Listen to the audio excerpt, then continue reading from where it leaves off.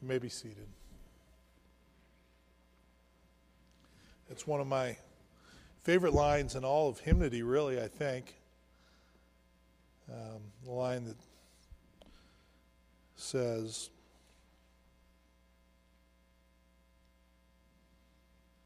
"Because the sinless Savior died, my sinful soul is counted free. For God the just is satisfied to look on him and pardon me." That's really the core of the gospel, isn't it? That really is the gospel. That is the good news of the gospel, that the sinless Savior died. And so our sinful souls were set free from bondage to sin, because God the just, the righteous God of the universe, the God who can do no wrong, the God who must do what is right, was willing to look upon him and pardon me. What wonderful truth that is. What wonderful love it is that Christ Jesus showed to us. And what wonderful love it is he shows to us in John 17, where we've been looking through on these Wednesday nights during Lent at the high priestly prayer. I've entitled my meditation tonight, "A Prayer for the True Church." And I did that for a couple of reasons. One is because that's what Jesus is doing here. He is praying for the church that really is the true church. And as he does it, he's following a pattern. He's following the pattern that the high priest would follow each year on the Day of Atonement. On the Day of Atonement, he would make sacrifice for the people of Israel. He would enter into the Holy of Holies in the temple, and that was the only time each year that anybody would enter into the Holy of Holies, the place where God literally dwelt. If you wanted to send God mail, you would send it to 1 Temple Lane, apartment Holy of Holies. That would be his address. He resided there. And once a year, the high priest would come into his presence and make these sacrifices to atone for the sins of the people. Of course, those sacrifices didn't actually atone in and of themselves, but they atoned for the sins of the people because they pointed forward to the great sacrifice that the great Lamb of God would make, Christ Jesus, the great high priest, who was not only the high priest making the sacrifice, but the sacrifice itself being made. And what the high priest would do when he'd enter into the Holy of Holies, he would say a prayer, and it would follow a pattern. First, he would pray for himself, which is a good pattern. He would confess his sin, and he would realize his unworthiness to come before God. And he would seek God's blessing upon himself, and then he would pray for his family and for those closest to him. And then ultimately he would pray for all the people of God, the people of Israel. And Jesus, we see and hear in John 17, has followed this same pattern, essentially, praying for himself and praying for those closest to him. And now today he turns his attention to the people of God in general. So with that in mind, let's read together as Jesus prays for all those who are truly members of the church, and gives us a picture of what the true church is to be like. John 17, 20 through 26 is printed on your worship page. Let us read it together, remembering that this is the inspired Word of God. "I do not ask for these only, but also for those who will believe in me through their word, that they may all be one, just as you, Father, are in me, and I in you, that they also may be in us, so that the world may believe that you have sent me. The glory that you have given me, I have given to them, that they may be one, even as we are one, I in them, and you in me, that they may become perfectly one, so that the world may know that you sent me and loved them even as you loved me. Father, I desire that they also, whom you have given me, may be with me where I am, to see my glory that you have given me because you loved me before the foundation of the world. O righteous Father, even though the world does not know you, I know you, and these know that you have sent me. I made known to them your name, and I will continue to make it known, that the love with which you have loved me may be in them, and I in them. The grass withers and the flower fades, but the word of our God stands forever. Please pray with me. Our Lord, we ask that today, as we come to the conclusion of the high priestly prayer, this great passage of Scripture, you might speak to us once more.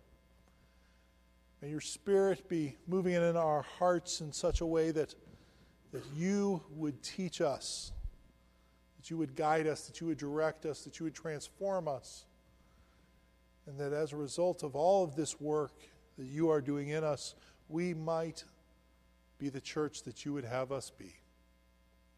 We know that the only way this can happen is through your mighty hand. So we turn to you now and ask it in Jesus' name. Amen. You know, it's humbling, I find, to have people pray for you. Oftentimes we'll get together and we'll be praying, and somebody will pray for the pastor of our church, pray for Pete and his family, or some other such thing. And it's truly a humbling thing that people would think to pray for me, that they would consider it worthwhile to lift me up in prayer to our Heavenly Father. It's a humbling thing. I'm thankful for those prayers, and I'm humbled by them.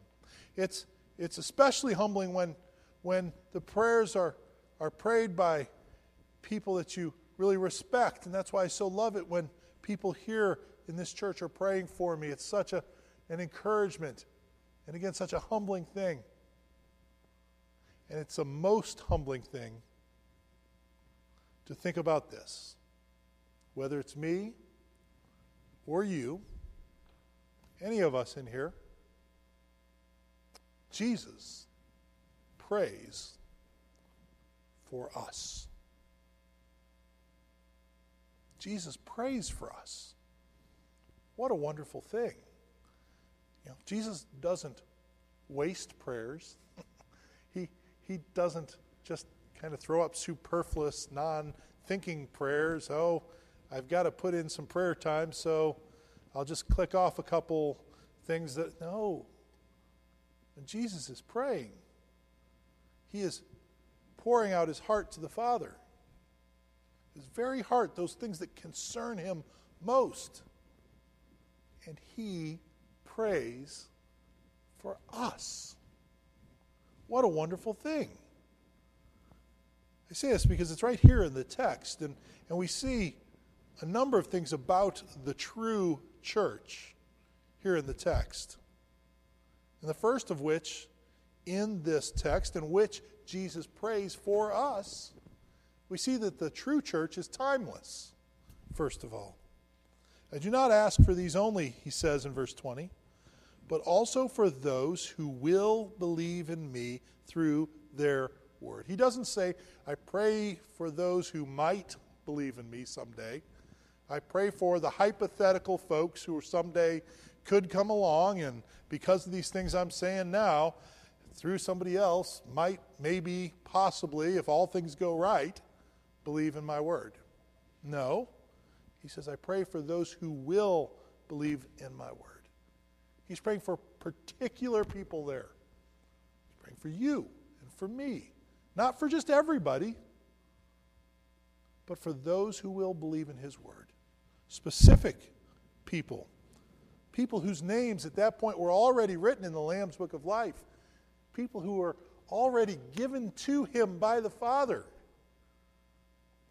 he prayed for us.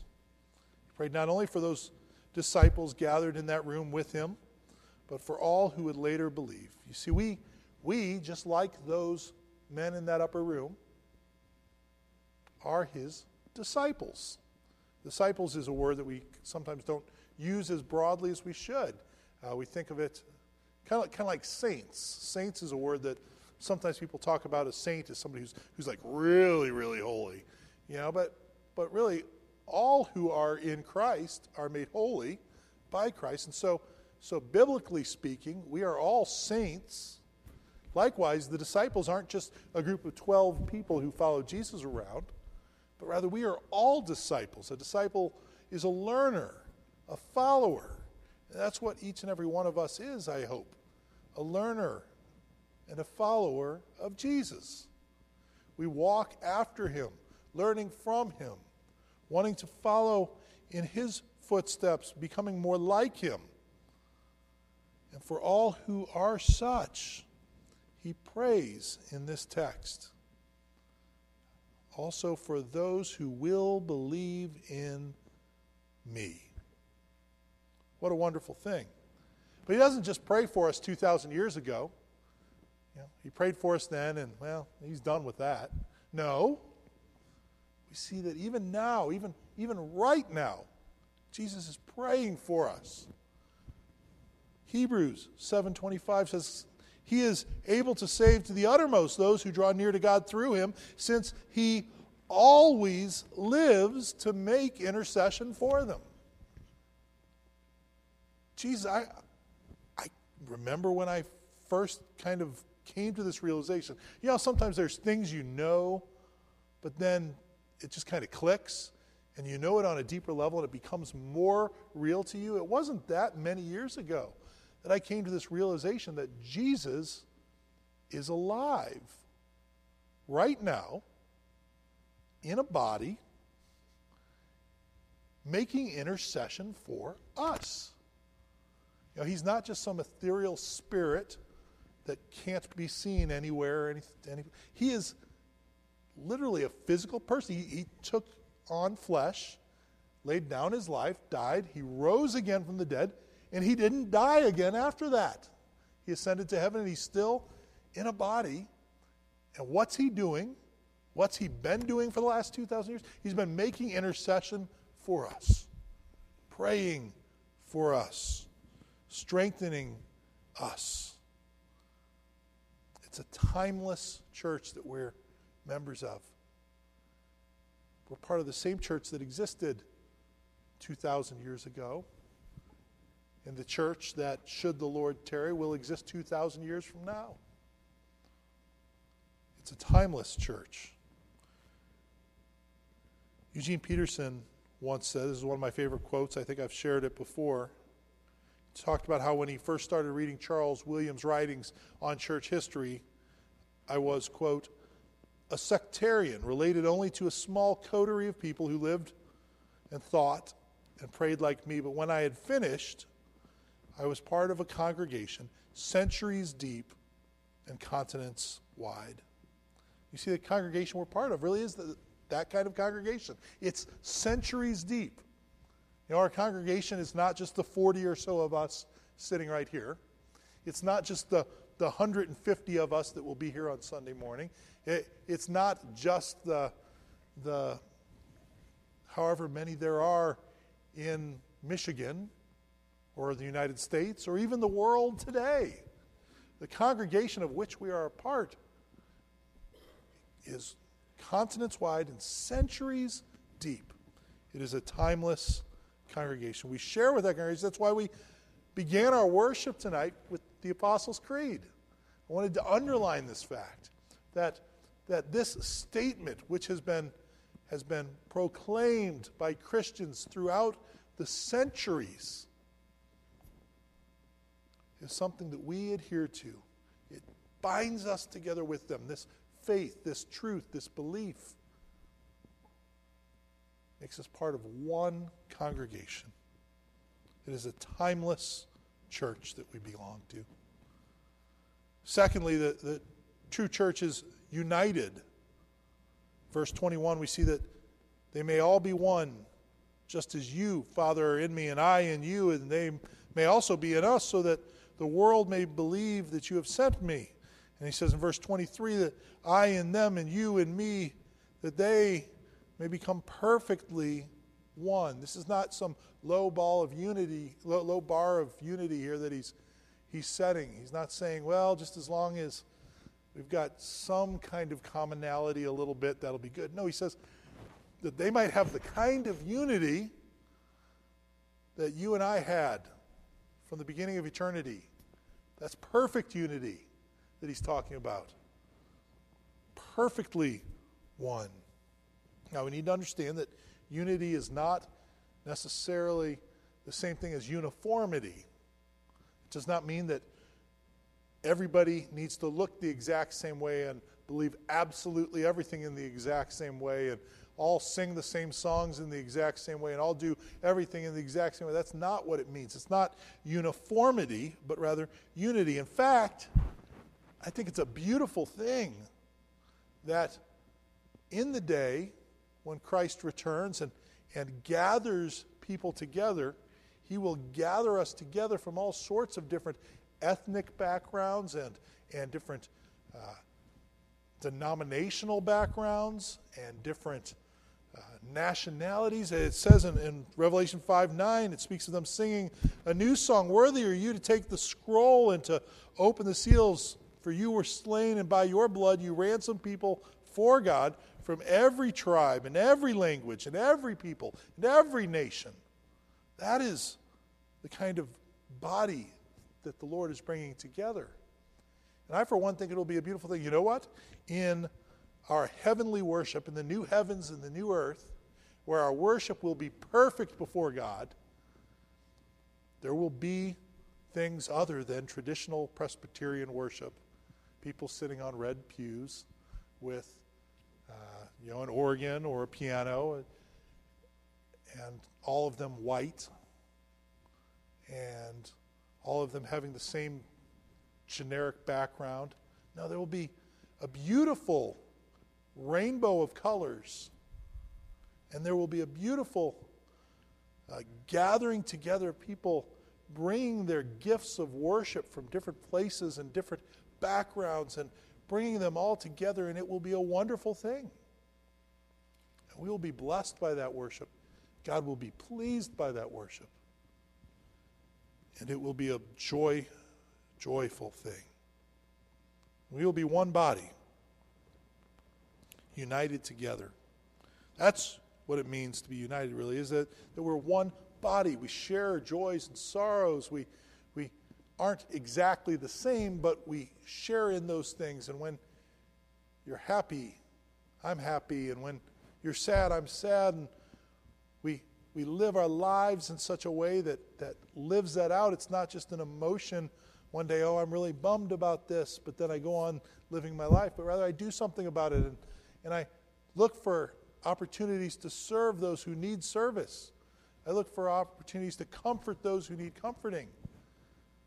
I look for opportunities to grieve with those who are grieving. Because that's what the body of Christ does. That's what it means to have unity together. This perfect unity that has existed for all time between the Father and the Son. This perfect unity that he desires the church to have. The true church is a church that is timeless. It is a church that is united. It is also a church that is evangelistic. I say that because it's right here in the text. It says, I in them and you in me, that they may become perfectly one, he says in verse 23. Why? So that the world may know that you sent me and loved them even as you loved me. Now, that's not the only purpose for the church to exist. There are some churches that everything is about evangelism, and nothing else matters, and nothing else has any purpose at all, and I'm not saying that's how we should be. But if we forsake evangelism altogether, then we are not the church that God wants us to be. Right here, he has a desire. He says, exhibit this kind of unity so that the world may know. He wants us to be a picture of unity, of love, of care for one another, so that people will be drawn to him through that. That it will be an attractive thing. People will be drawn to him, that they will see a picture of us reflecting God's image. We will be like the moon that reflects the light of the sun, right? The moon does not give off any light of its own. It merely reflects the light of the sun. We would be the same. We would be the moon to God's sun. And so it is that the fourth thing we have here is the church is to be glorious. And so it is God's glory that we would reflect. In verse 22, the glory that you have given me, I have given them, that they may be one, even as we are one. And Jesus is the eternal Son of God. John chapter 1, verse 1 famously says, in the beginning was the Word, and the Word was with God, and the Word was God. A little later in chapter 1, in verse 14, it says what happened after that was the Word became flesh and dwelt among us, and we have seen his glory. Glory as of the only Son from the Father, full of grace and truth. You see, the Father revealed his glory in the person of the Son. It is in the person of the Son that we observe, that we behold the glory of God. And what Jesus says here is that just as the Father has revealed his glory in me, so too my glory is revealed in the church. You know, in the Old Testament, God lived in the temple, like I said before. Before that, he lived in the tabernacle. It was a tent that moved around with the people as they traveled in the wilderness, and God lived in the tabernacle in the midst of the people. In the New Testament, later on, he, of course, walked in the person of Jesus Christ in their midst. What a wonderful thing. That's why he says, the Word became flesh and dwelt among us. Literally, the word actually means he tabernacled among us. You could say literally and translate that, the Word became flesh and pitched his tent in the middle of us. That's what God did. And now you know what he does. He dwells in us through the person of his Spirit, so that we are living temples. We are the temples of God. He dwells in us. What a wonderful thing. 1 Corinthians 6 tells us, do you not know that your body is a temple of the Holy Spirit within you, whom you have from God? That's why we can be called the body of Christ, because Christ's Spirit dwells in us. And so it is that we belong to Christ. That's the fifth point of what the true church is. The true church is Christ's possession. We belong to Jesus. Father, I desire that they also, whom you have given me, he says in verse 24, may be with me where I am to see my glory. We've been given to the Son by the Father, just as a bride. We see in Revelation 21, the image says, I saw the holy city, New Jerusalem, that is the church, coming down out of heaven from God, prepared as a bride adorned for her husband. We are this gift to the Son from the Father. Or in another image, going back to 1 Corinthians 6, where we were just a second ago, Paul goes on to say, after having said that you have the Holy Spirit within you, whom you have from God, he says, you are not your own. Why? Because you were bought with a price. See, that's what happened on the cross. Jesus purchased us. He redeemed us. It's really a financial term. It's a term of of a purchase that took place in the marketplace. Specifically, a person sold into slavery could only be freed if somebody would redeem them, if they would purchase them out of slavery. And that is what Christ did for us. He through his blood, through the sacrifice made, through the payment of our penalty, he has purchased us out of our slavery to sin so that we might be set free to live to his glory. And so, having been purchased by him, we truly are his possession to live for his glory, according to his word. Finally, sixth thing that the true church is that we see here, the church is personal. You see, what I mean by that is being part of the church isn't just about knowing about God. It's not just like going to a class and you learn all these things about God and you get a diploma at the end and now it says you are a member of the church because you learned all these things. No, it's not a matter of learning about God. You see, it's not enough to know about God. We actually need to know God. We know him. We have a relationship with him through Christ Jesus our Lord. You see, we know God because he's been revealed through the person of Christ Jesus. He says, righteous Father, even though the world does not know you, he says the world at large, the people who are not the church, do not know you. These know that you have sent me. I made known to them your name, just like if you were introduced to a person. If I have a friend that came here with me, my friend Eric was here with me, and you walked up, I'd say, hey Mick, this is my friend Eric. I'd introduce you by name so that you might know him. See, you're not just knowing about it, you're getting to know him. I want to introduce you. And Jesus says, I have introduced you to them. I have made known your name to them. And I will continue to make it known that the love with which you have loved me may be in them and I in them. That's the idea. We need to enter into a relationship with God.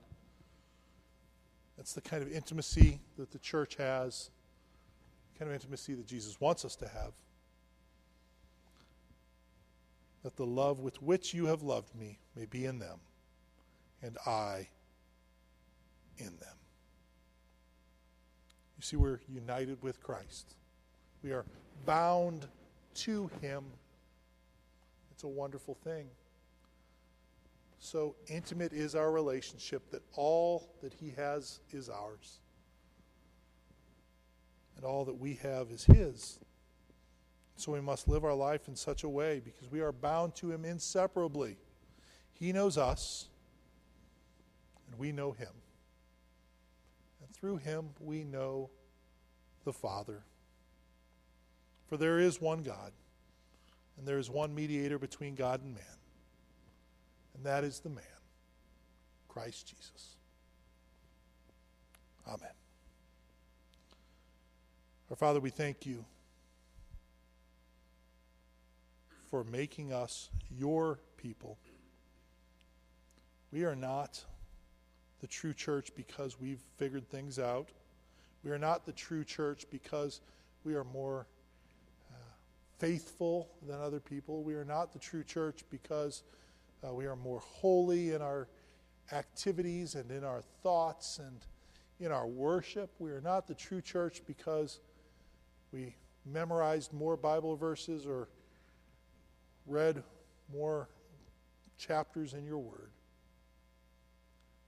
We are the true church because of what you have done for us, what you have accomplished in us, because you have timelessly called us to be your own, because you have united us with your Son, because you have reached out to us when we were lost and now call us to do the same to others. You have shined your glory down upon us that we might reflect it. You have made us Christ's, and you have introduced yourself to us. That is why we are the true church. Help us to live out that identity to your glory, now and forevermore. In Christ Jesus' name, amen.